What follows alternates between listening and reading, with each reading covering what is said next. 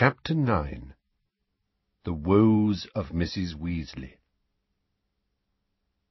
Dumbledore's abrupt departure took Harry completely by surprise. He remained sitting where he was in the chained chair, struggling with his feelings of shock and relief.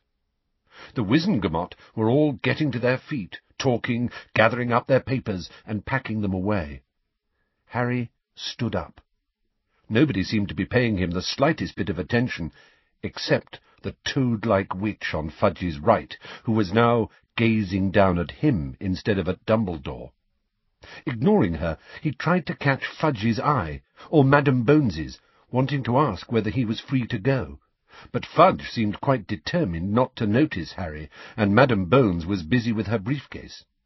So he took a few tentative steps towards the exit, and when nobody called him back, broke into a very fast walk. He took the last few steps at a run, wrenched open the door, and almost collided with Mr. Weasley, who was standing right outside, looking pale and apprehensive. "Dumbledore didn't say—" "Cleared," Harry said, pulling the door closed behind him. "Of all charges." Beaming, Mr. Weasley seized Harry by the shoulders. "Harry, that's wonderful. Well, of course they couldn't have found you guilty, not on the evidence, but even so, I can't pretend I wasn't—" But Mr. Weasley broke off, because the courtroom door had just opened again. The Wizengamot were filing out.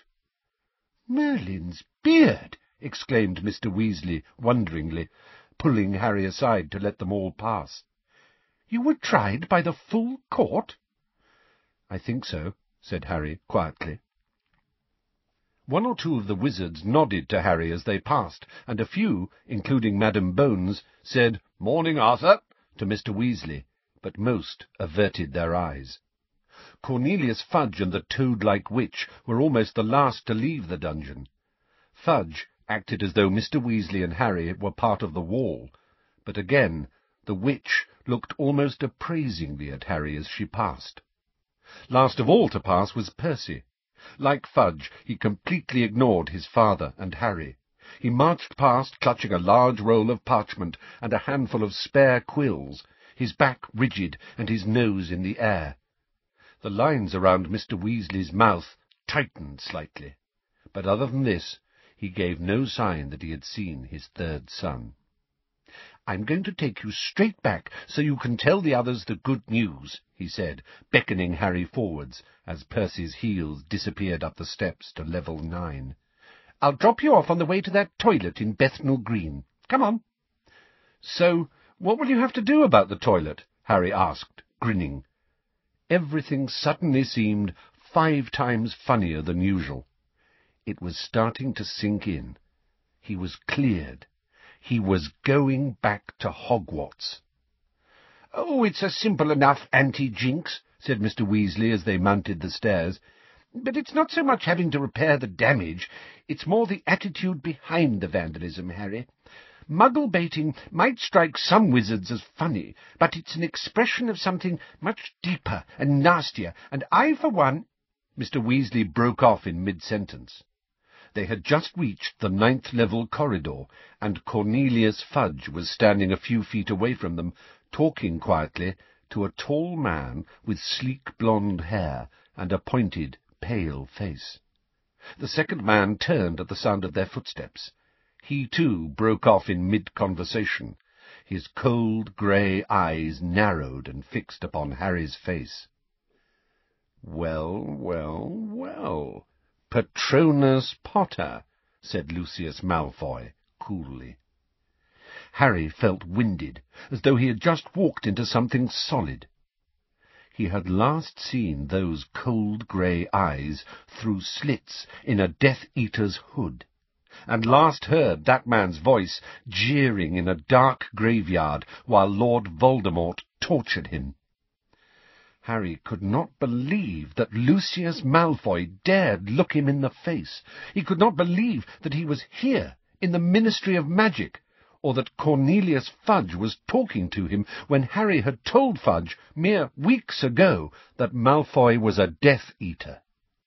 "The Minister was just telling me about your lucky escape, Potter," drawled Mr. Malfoy. quite astonishing the way you continue to wriggle out of very tight holes. Snake-like, in fact." Mr. Weasley gripped Harry's shoulder in warning. "Yeah," said Harry. "Yeah, I'm good at escaping." Lucius Malfoy raised his eyes to Mr. Weasley's face. "And Arthur Weasley, too. What are you doing here, Arthur?" "I work here," said Mr. Weasley curtly. "Not here, surely," said Mr. Malfoy, raising his eyebrows and glancing towards the door over Mr. Weasley's shoulder. "I thought you were up on the second floor. Don't you do something that involves sneaking Muggle artifacts home and bewitching them?" "No," Mr. Weasley snapped, his fingers now biting into Harry's shoulder. "What are you doing here, anyway?" Harry asked Lucius Malfoy. "I don't think private matters between myself and the Minister are any concern of yours, Potter," said Malfoy, smoothing the front of his robes. Harry distinctly heard the gentle clinking of what sounded like a full pocket of gold. "Really, just because you're Dumbledore's favourite boy, you must not expect the same indulgence from the rest of us. Shall we go up to your office, then, Minister?" "Certainly," said Fudge, turning his back on Harry and Mr. Weasley. "This way, Lucius." They strode off together, talking in low voices. Mr. Weasley did not let go of Harry's shoulder until they had disappeared into the lift. "Why wasn't he waiting outside Fudge's office if they've got business to do together?" Harry burst out furiously. "What was he doing down here?"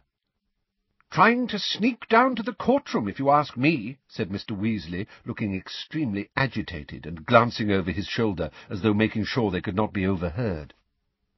"Trying to find out whether you'd been expelled or not. I'll leave a note for Dumbledore when I drop you off. He ought to know Malfoy's been talking to Fudge again." "What private business have they got together anyway?" "Gold, I expect," said Mr. Weasley angrily. "Malfoy's been giving generously to all sorts of things for years. Gets him in with the right people. Then he can ask favours, delay laws he doesn't want passed. Oh, he's very well connected, Lucius Malfoy." The lift arrived. It was empty except for a flock of memos that flapped around Mr. Weasley's head as he pressed the button for the atrium, and the doors clanged shut. He waved them away irritably. "Mr. Weasley," said Harry slowly, "if Fudge is meeting Death Eaters like Malfoy, if he's seeing them alone, how do we know they haven't put the Imperious Curse on him?" "Don't think it hasn't occurred to us, Harry," said Mr. Weasley quietly, "but Dumbledore thinks Fudge is acting of his own accord at the moment, which, as Dumbledore says, is not a lot of comfort. Best not talk about it any more just now, Harry." The doors slid open, and they stepped out into the now almost deserted atrium. Eric, the watch wizard, was hidden behind his daily prophet again. They had walked straight past the golden fountain before Harry remembered. "Wait," he told Mr. Weasley, and pulling his money-bag from his pocket, he turned back to the fountain. He looked up into the handsome wizard's face, but close to, Harry thought he looked rather weak and foolish. The witch was wearing a vapid smile like a beauty contestant, and from what Harry knew of goblins and centaurs, they were most unlikely to be caught staring so soppily at humans of any description. Only the house elf's attitude of creeping servility looked convincing. With a grin at the thought of what Hermione would say if she could see the statue of the elf, Harry turned his money-bag upside down and emptied not just 10 galleons, but the whole contents into the pool. "I knew it!" yelled Ron, punching the air. "You always get away with stuff." "They were bound to clear you," said Hermione, who had looked positively faint with anxiety when Harry had entered the kitchen, and was now holding a shaking hand over her eyes. "There was no case against you, none at all." "Everyone seems quite relieved, though, considering you all knew I'd get off," said Harry, smiling. Mrs. Weasley was wiping her face on her apron, and Fred, George, and Ginny were doing a kind of war dance to a chant that went, "He got off! He got off! He got off!" "That's enough! Settle down!" shouted Mr. Weasley, though he too was smiling. "Listen, Sirius. Lucius Malfoy was at the Ministry." "What?" said Sirius sharply. He got off! He got off! He got off! Be quiet, you three! Yes, we saw him talking to Fudge on level 9. Then they went up to Fudge's office together.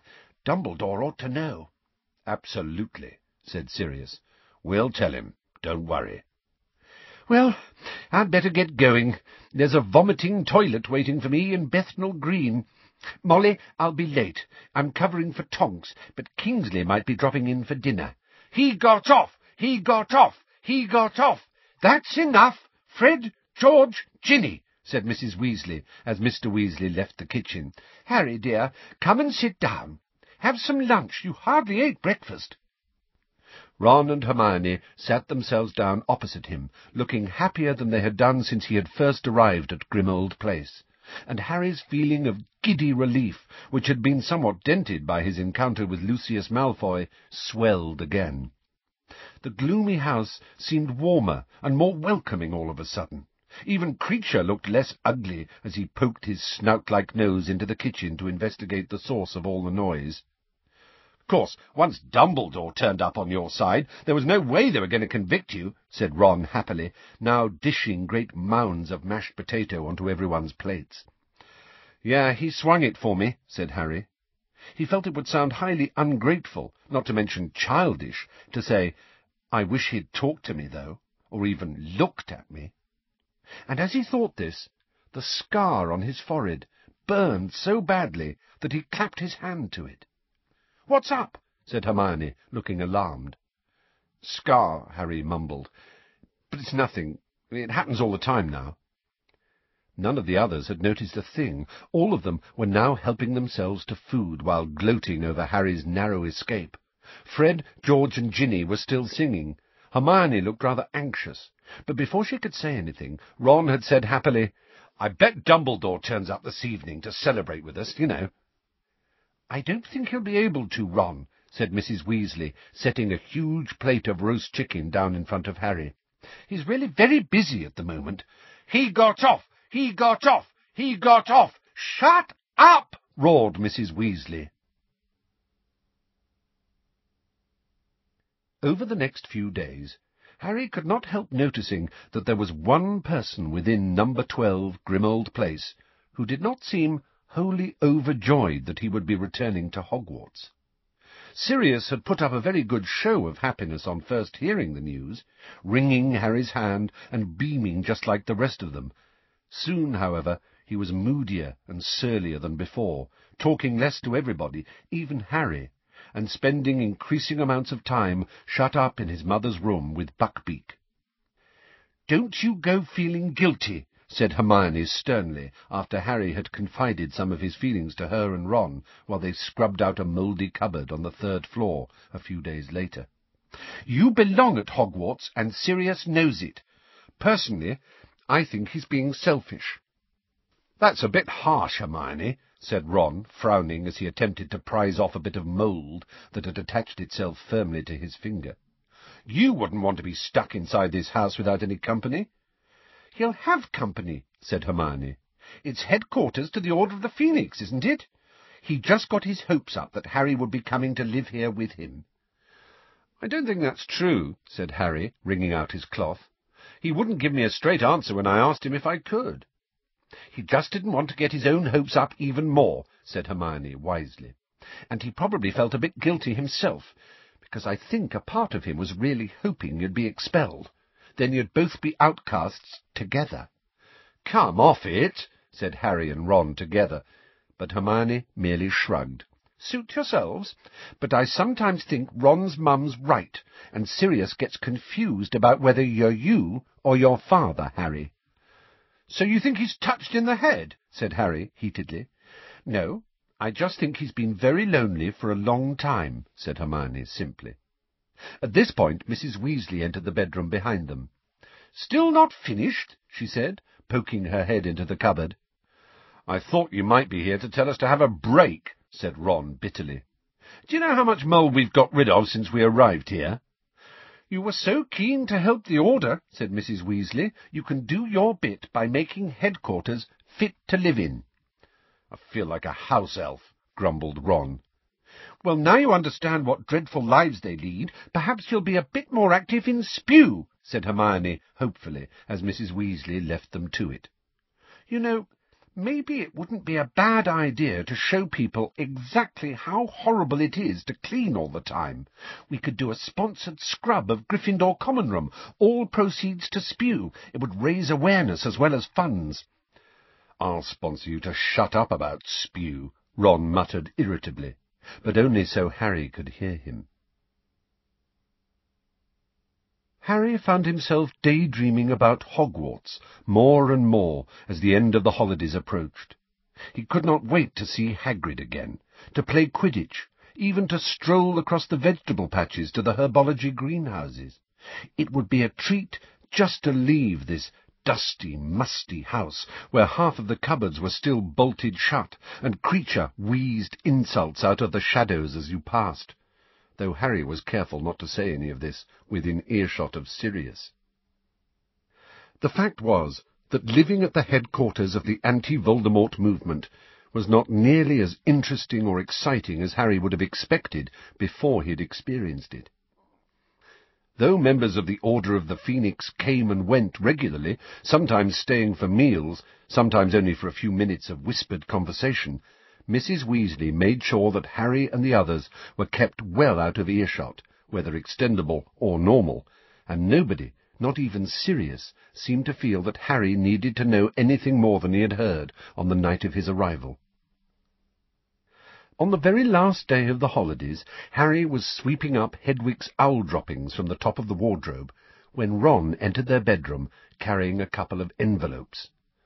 "Book lists have arrived," he said, throwing one of the envelopes up to Harry, who was standing on a chair. "About time. I thought they'd forgotten. They usually come much earlier than this." Harry swept the last of the droppings into a rubbish bag and threw the bag over Ron's head into the waste paper basket in the corner, which swallowed it and belched loudly. He then opened his letter. It contained 2 pieces of parchment, one the usual reminder that term started on the 1st of September, the other telling him which books he would need for the coming year. "Only 2 new ones," he said, reading the list. "The Standard Book of Spells, Grade 5, by Miranda Goshawk, and Defensive Magical Theory, by Wilbert Slinkhard." Crack! Fred and George apparated right beside Harry. He was so used to them doing this by now that he didn't even fall off his chair. "We were just wondering who set the Slinkhard book," said Fred conversationally. "Because it means Dumbledore's found a new defence against the dark arts teacher," said George. "And about time, too," said Fred. "What do you mean?" Harry asked, jumping down beside them. "Well, we overheard Mum and Dad talking on the extendable ears a few weeks back," Fred told Harry. "And from what they were saying, Dumbledore was having real trouble finding anyone to do the job this year." "Not surprising, is it, when you look at what's happened to the last 4, said George. "One sacked, one dead, one's memory removed, and one locked in a trunk for 9 months, said Harry, counting them off on his fingers. "Yeah, I see what you mean." "What's up with you, Ron?" asked Fred. Ron did not answer. Harry looked round. Ron was standing very still with his mouth slightly open, gaping at his letter from Hogwarts. "What's the matter?" said Fred impatiently, moving around Ron to look over his shoulder at the parchment. Fred's mouth fell open too. "Prefect," he said, staring incredulously at the letter. "Prefect!" George leapt forwards, seized the envelope in Ron's other hand, and turned it upside down. Harry saw something scarlet and gold fall into George's palm. "No way!" said George in a hushed voice. "There's been a mistake," said Fred, snatching the letter out of Ron's grasp and holding it up to the light as though checking for a watermark. "No one in their right mind would make Ron a prefect." The twins' heads turned in unison, and both of them stared at Harry. "We thought you were a cert," said Fred, in a tone that suggested Harry had tricked them in some way. "We thought Dumbledore was bound to pick you," said George indignantly. "Winning the Triwizard and everything," said Fred. "I suppose all the mad stuff must have counted against him," said George to Fred. "Yeah," said Fred slowly. "Yeah, you've caused too much trouble, mate. Well, at least one of you's got their priorities right." He strode over to Harry and clapped him on the back while giving Ron a scathing look. "Prefect! Ickle Ronnie the prefect!" "Oh, Mum's going to be revolting," groaned George, thrusting the prefect badge back at Ron as though it might contaminate him. Ron, who still had not said a word, took the badge, stared at it for a moment, then held it out to Harry, as though asking mutely for confirmation that it was genuine. Harry took it. A large P was superimposed on the Gryffindor lion. He had seen a badge just like this on Percy's chest on his very first day at Hogwarts. The door banged open. Hermione came tearing into the room, her cheeks flushed and her hair flying. There was an envelope in her hand. Did you get—" She spotted the badge in Harry's hand and let out a shriek. "I knew it!" she said excitedly, brandishing her letter. "Me too, Harry! Me too!" "No!" said Harry quickly, pushing the badge back into Ron's hand. "It's Ron, not me." "What?" "Ron's prefect, not me," Harry said. "Ron?" said Hermione, her jaw dropping. "But are you sure? I mean—" She turned red as Ron looked round at her with a defiant expression on his face. "It's my name on the letter," he said. "I—" said Hermione, looking thoroughly bewildered. Well, wow! Well done, Ron. That's really—" "Unexpected," said George, nodding. "No," said Hermione, blushing harder than ever. "No, it's not. Ron's done loads of— He's really—" The door behind her opened a little wider, and Mrs. Weasley backed into the room, carrying a pile of freshly laundered robes. "Ginny said the book lists had come at last," she said, glancing around at all the envelopes as she made her way over to the bed and started sorting the robes into 2 piles. "If you give them to me, I'll take them over to Diagon Alley this afternoon, and get your books while you're packing. Ron, I'll have to get you more pyjamas. These are at least 6 inches too short. I can't believe how fast you're growing. What colour would you like?" "Get him red and gold to match his badge," said George, smirking. "Match his what?" said Mrs. Weasley absently, rolling up a pair of maroon socks and placing them on Ron's pile. "His badge," said Fred, with the air of getting the worst over quickly. "His lovely, shiny, new prefect's badge." Fred's words took a moment to penetrate Mrs. Weasley's preoccupation with pyjamas. But, Ron, you're not—" Ron held up his badge. Mrs. Weasley let out a shriek just like Hermione's. "I don't believe it! I don't believe it! Oh, Ron, how wonderful! A prefect! That's everyone in the family!" "What are Fred and I, next-door neighbours?" said George indignantly, as his mother pushed him aside and flung her arms around her youngest son. "Wait until your father hears, Ron. Oh, I'm so proud of you. What wonderful news! You could end up head boy just like Bill and Percy. It's the first step. Oh, what a thing to happen in the middle of all this worry. I'm just thrilled. Oh, Ronnie!" Fred and George were both making loud retching noises behind her back, but Mrs. Weasley did not notice. Arms tight around Ron's neck, she was kissing him all over his face, which had turned a brighter scarlet than his badge. "Mum, don't! Mum, get a grip!" he muttered, trying to push her away. She let go of him and said breathlessly, "Well, what will it be? We gave Percy an owl, but you've already got one, of course." "What do you mean?" said Ron, looking as though he did not dare believe his ears. "You've got to have a reward for this," said Mrs. Weasley fondly. "How about a nice new set of dress robes?" "We've already bought him some," said Fred sourly, who looked as though he sincerely regretted this generosity. "Or a new cauldron. Charlie's old one's rusting through. Or a new rat. You always liked scabbers." "Mum," said Ron hopefully, "can I have a new broom?" Mrs. Weasley's face fell slightly. Broomsticks were expensive. Not a really good one, Ron hastened to add. Just a new one for a change. Mrs. Weasley hesitated, then smiled. Of course you can. Well, I'd better get going if I've got a broom to buy too. I'll see you all later.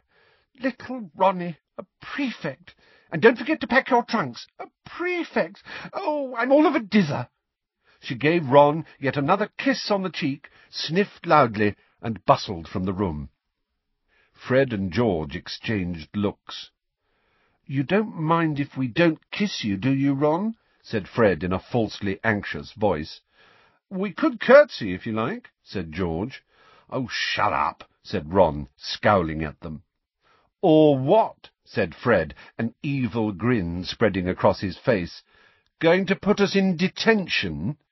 I'd love to see him try, sniggered George. He could if you don't watch out, said Hermione angrily. Fred and George burst out laughing, and Ron muttered, Drop it, Hermione. We're going to have to watch our step, George, said Fred, pretending to tremble, with these two on our case. Yeah, it looks like our law-breaking days are finally over, said George, shaking his head. And with another loud crack, the twins disapparated. Those two, said Hermione furiously, staring up at the ceiling, through which they could now hear Fred and George roaring with laughter in the room upstairs. Don't pay any attention to them, Ron. They're only jealous. I don't think they are, said Ron doubtfully, also looking up at the ceiling. They've always said only prats become prefects. Still, he added on a happier note, they've never had new brooms. I wish I could go with Mum and choose. She'll never be able to afford a nimbus, but there's the new clean sweep out. That'd be great. Yeah, I think I'll go and tell her I like the clean sweep, just so she knows. He dashed from the room, leaving Harry and Hermione alone. For some reason, Harry found he did not want to look at Hermione. He turned to his bed, picked up the pile of clean robes Mrs. Weasley had laid on it, and crossed the room to his trunk. Harry, said Hermione tentatively. Well done, Hermione, said Harry, so heartily it did not sound like his voice at all, and, still not looking at her, Brilliant! Prefect! Great! Thanks, said Hermione. Harry, could I borrow Hedwig so I can tell Mum and Dad? They'll be really pleased. I mean, prefect is something they can understand.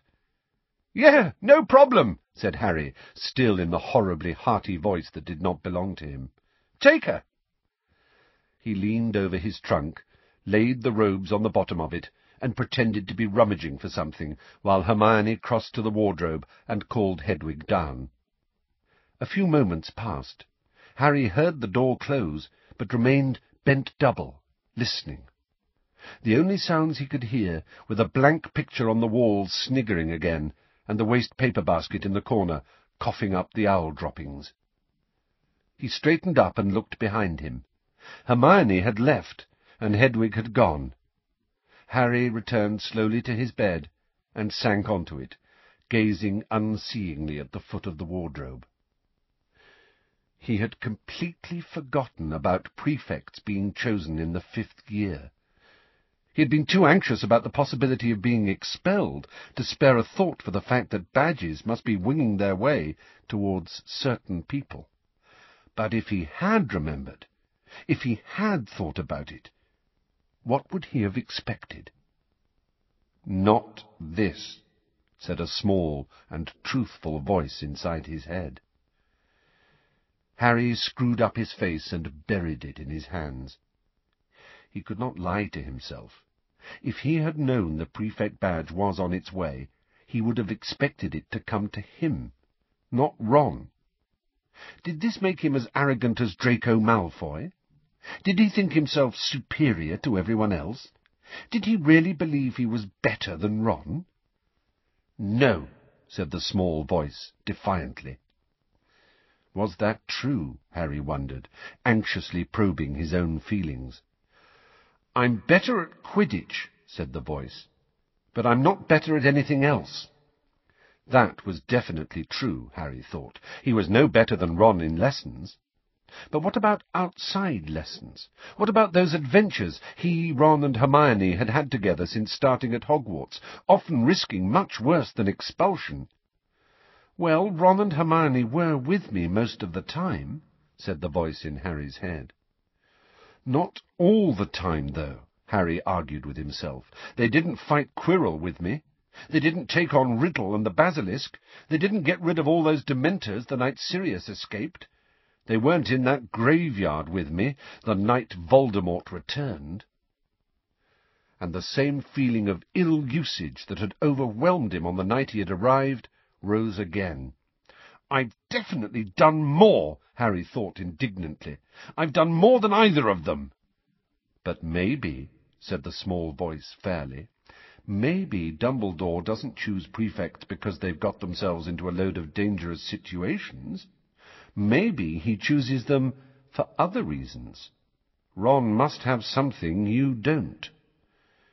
Harry opened his eyes and stared through his fingers at the wardrobe's clawed feet, remembering what Fred had said. No one in their right mind would make Ron a prefect. Harry gave a small snort of laughter. A second later he felt sickened with himself. Ron had not asked Dumbledore to give him the prefect badge. This was not Ron's fault. Was he, Harry, Ron's best friend in the world, going to sulk because he didn't have a badge, laugh with the twins behind Ron's back, ruin this for Ron when, for the first time, he had beaten Harry at something? At this point, Harry heard Ron's footsteps on the stairs again. He stood up, straightened his glasses, and hitched a grin onto his face as Ron bounded back through the door. "Just caught her," he said happily. "She says she'll get the clean sweep if she can." "Cool," Harry said, and he was relieved to hear that his voice had stopped sounding hearty. "Listen, Ron. Well done, mate." The smile faded off Ron's face. "I never thought it would be me," he said, shaking his head. "I thought it would be you." "Nah, I've caused too much trouble," Harry said, echoing Fred.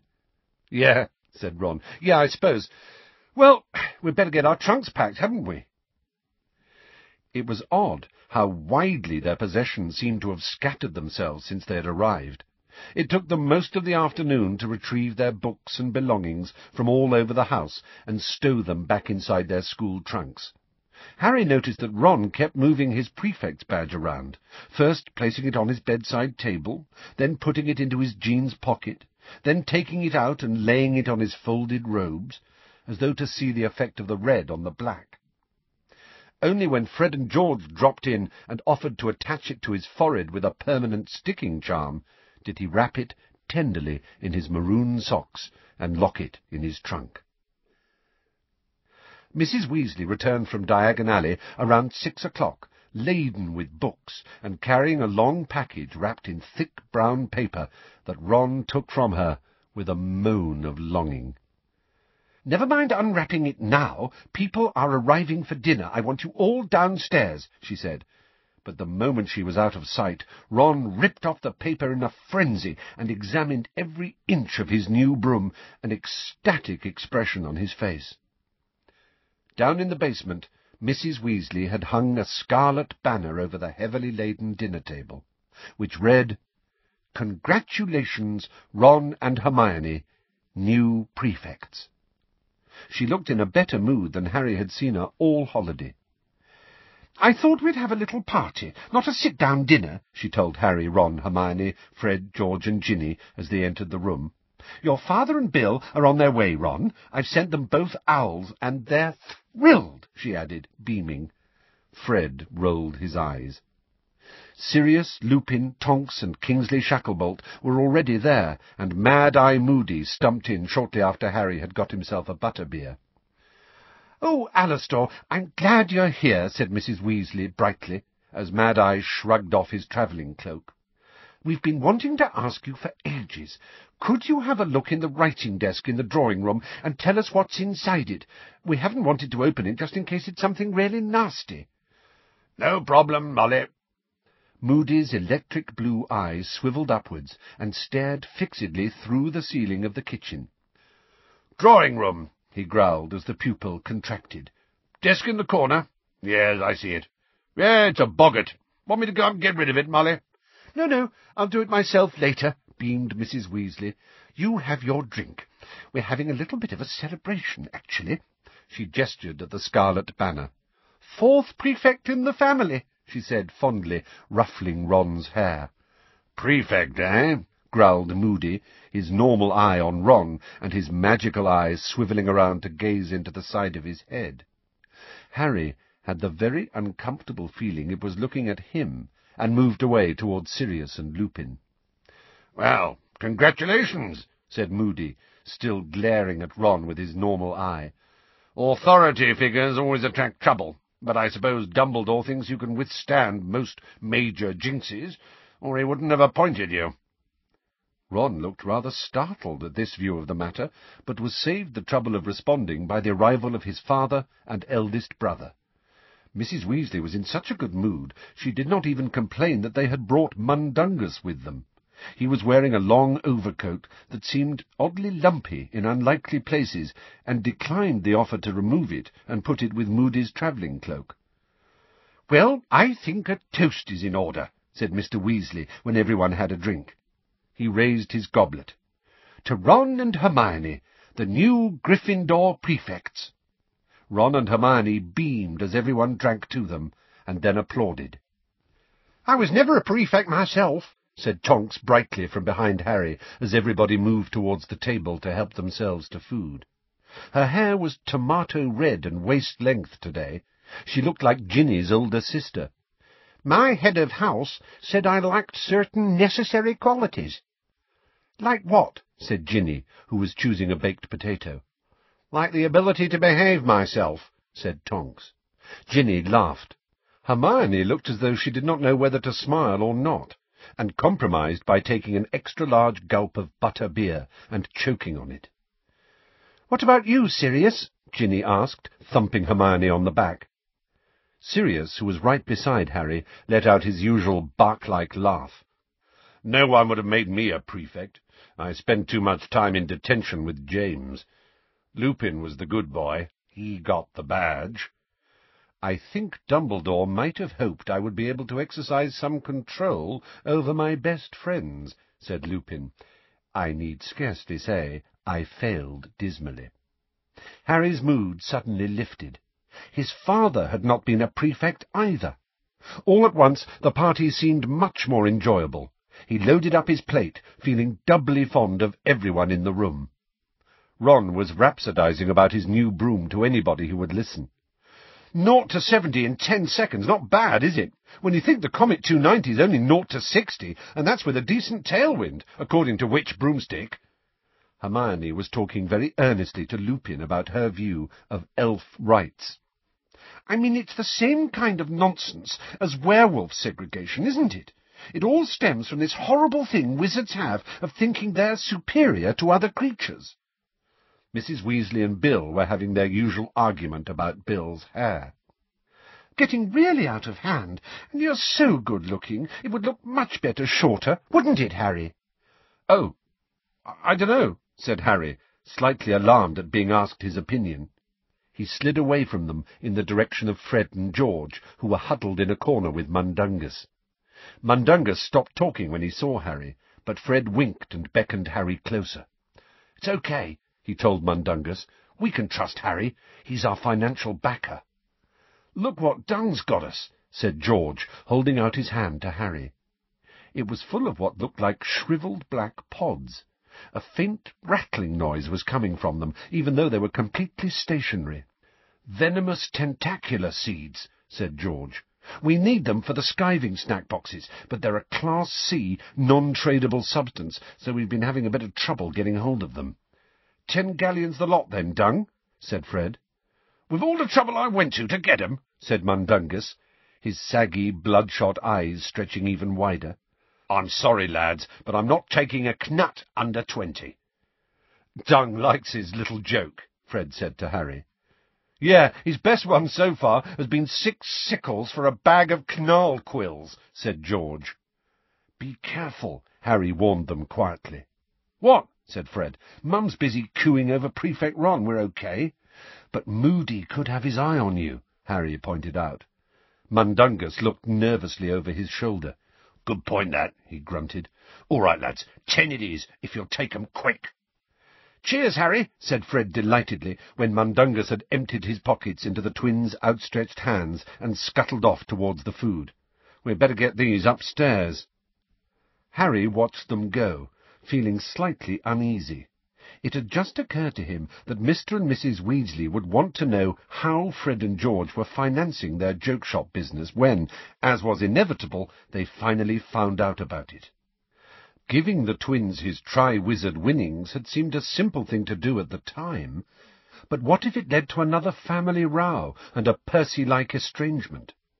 Would Mrs. Weasley still feel that Harry was as good as her son if she found out he had made it possible for Fred and George to start a career she thought quite unsuitable? Standing where the twins had left him, with nothing but a guilty weight in the pit of his stomach for company, Harry caught the sound of his own name. Kingsley Shacklebolt's deep voice was audible even over the surrounding chatter. "Why Dumbledore didn't make Potter a prefect?" said Kingsley. "He'll have had his reasons," replied Lupin. "But it would have shown confidence in him. It's what I'd have done," persisted Kingsley, "especially with the Daily Prophet having a go at him every few days." Harry did not look round. He did not want Lupin or Kingsley to know he had heard. Though not remotely hungry, he followed Mundungus back towards the table. His pleasure in the party had evaporated as quickly as it had come. He wished he were upstairs in bed. Mad-Eye Moody was sniffing at a chicken leg with what remained of his nose.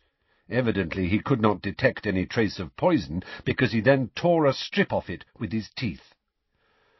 "The handle's made of Spanish oak, with anti-jinx varnish and inbuilt vibration control," Ron was saying to Tonks. Mrs. Weasley yawned widely. "Well, I think I'll sort out that boggart before I turn in. Arthur, I don't want this lot up too late, all right? Night, Harry dear." She left the kitchen. Harry set down his plate and wondered whether he could follow her without attracting attention. "You all right, Potter?" grunted Moody. "Yeah, fine," lied Harry.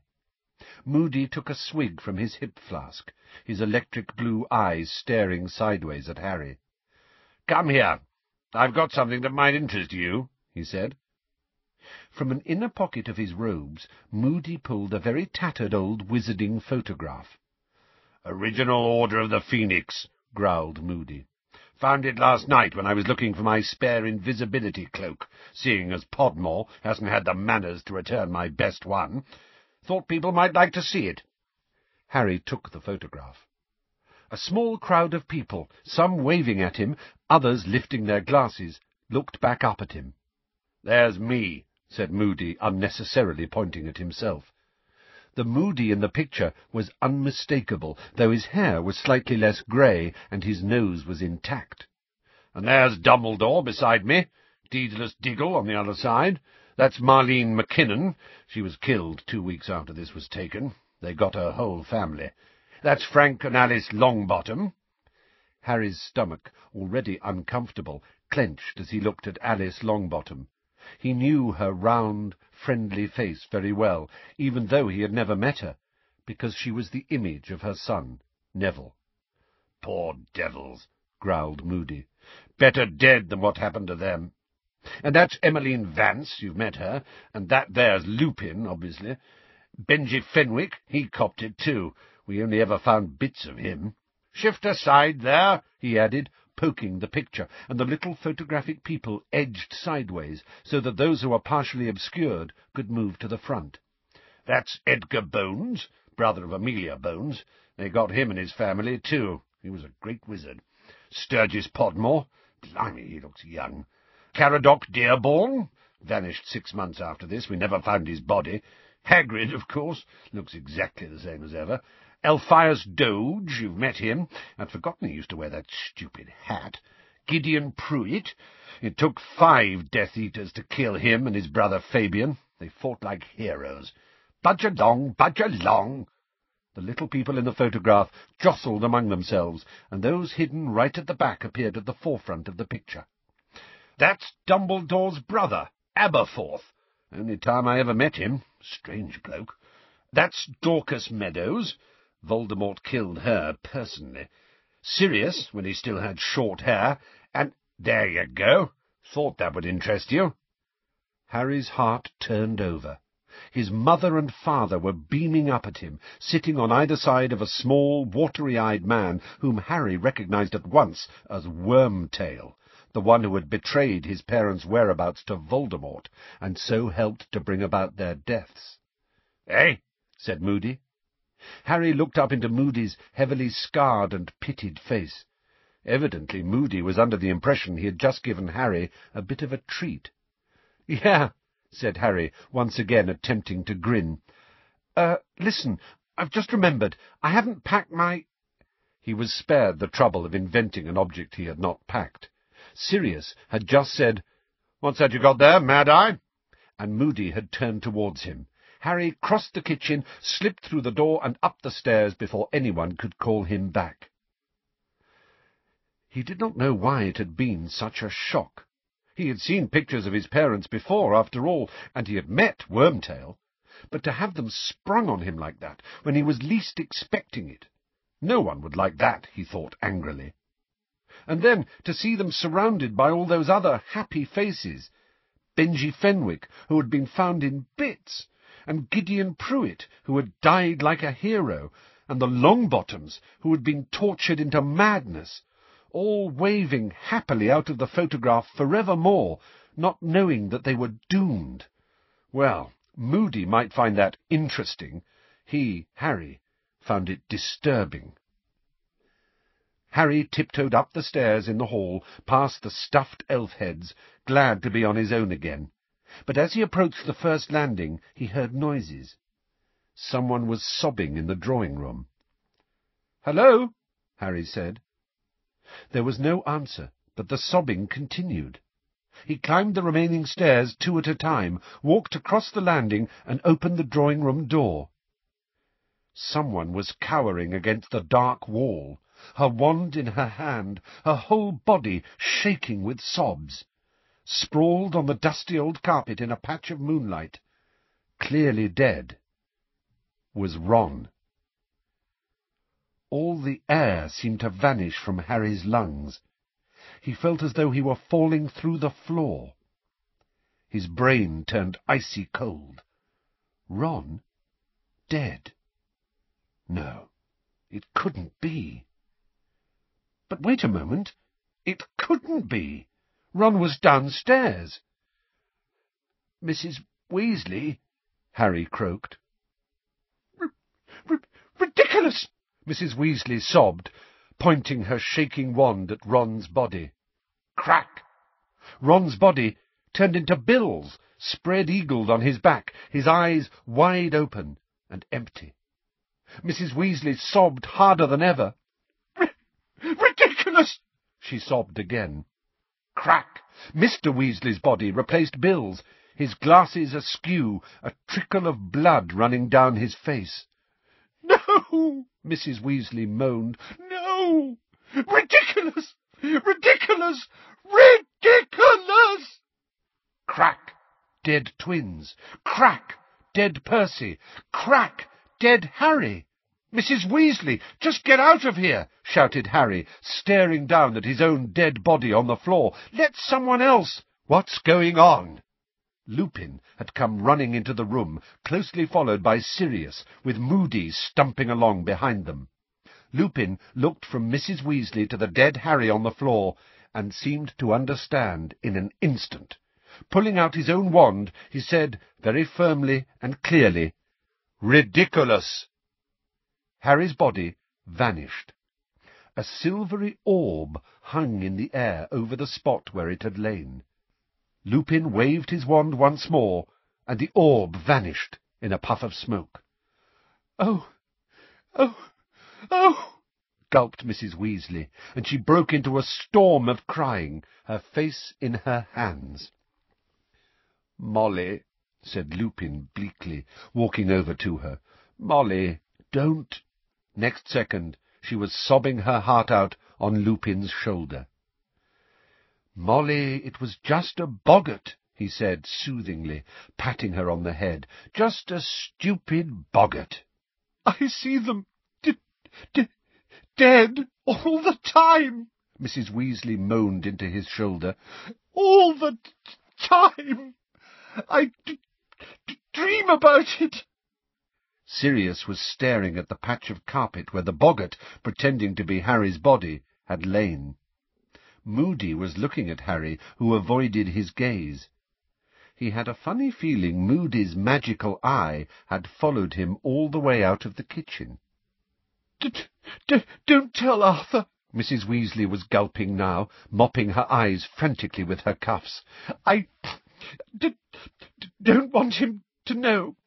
Being silly." Lupin handed her a handkerchief, and she blew her nose. "Harry, I'm so sorry. What must you think of me?" she said shakily. "Not even able to get rid of a boggart." "Don't be stupid," said Harry, trying to smile. "I'm just so worried," she said, tears spilling out of her eyes again. "Half the families in the order. It'll be a miracle if we all come through this. And Percy's not talking to us. What if something dreadful happens? We've never made it up with him. And what's going to happen if Arthur and I get killed?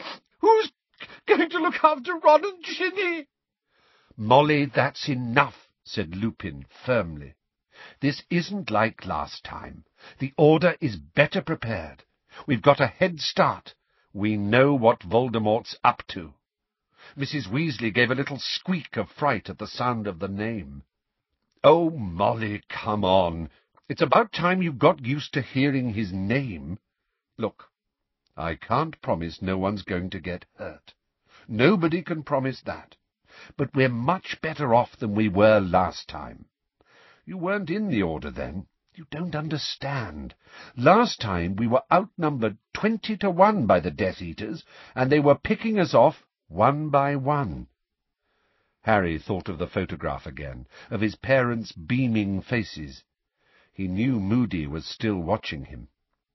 "Don't worry about Percy," said Sirius abruptly. "He'll come round. It's only a matter of time before Voldemort moves into the open. Once he does, the whole Ministry is going to be begging us to forgive them, and I'm not sure I'll be accepting their apology," he added bitterly. "And as for who's going to look after Ron and Ginny if you and Arthur died," said Lupin, smiling slightly, "what do you think we'd do? Let them starve?" Mrs. Weasley smiled tremulously. "Being silly," she muttered again, mopping her eyes. But Harry, closing his bedroom door behind him some 10 minutes later, could not think Mrs. Weasley silly. He could still see his parents beaming up at him from the tattered old photograph, unaware that their lives, like so many of those around them, were drawing to a close. The image of the boggart posing as the corpse of each member of Mrs. Weasley's family in turn kept flashing before his eyes. Without warning, the scar on his forehead seared with pain again, and his stomach churned horribly. "Cut it out," he said firmly, rubbing the scar as the pain receded. "First sign of madness, talking to your own head," said a sly voice from the empty picture on the wall. Harry ignored it. He felt older than he had ever felt in his life, and it seemed extraordinary to him that barely an hour ago he had been worried about a joke shop, and who had got a prefect's badge.